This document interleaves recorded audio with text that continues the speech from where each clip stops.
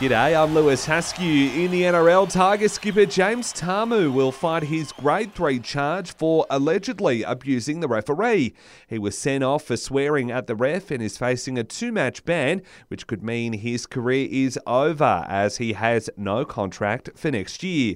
NRL's head of football, Graham Annesley, admits he doesn't have much time for players who lose their cool at officials. They have to be disciplined enough to know where that line in the sand is. When they overstep that, then they have to expect that there'll be some consequences. Meanwhile, coach Tim Sheens denies the Tigers have thrown in the towel following the club's worst loss in history.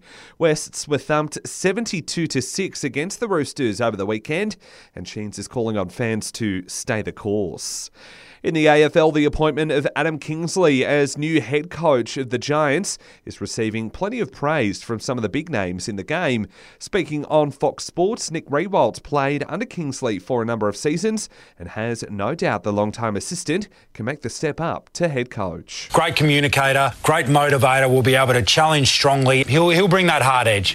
Tim Payne is preparing to make his return to cricket. The former Australian skipper has gone off the radar since standing down over this sexting scandal.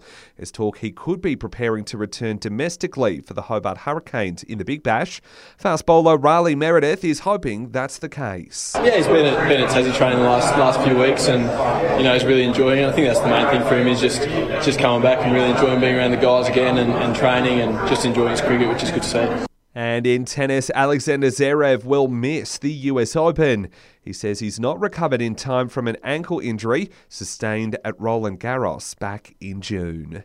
And that's the very latest from the Sport Report team. Join us again tomorrow morning for your latest sports news headlines.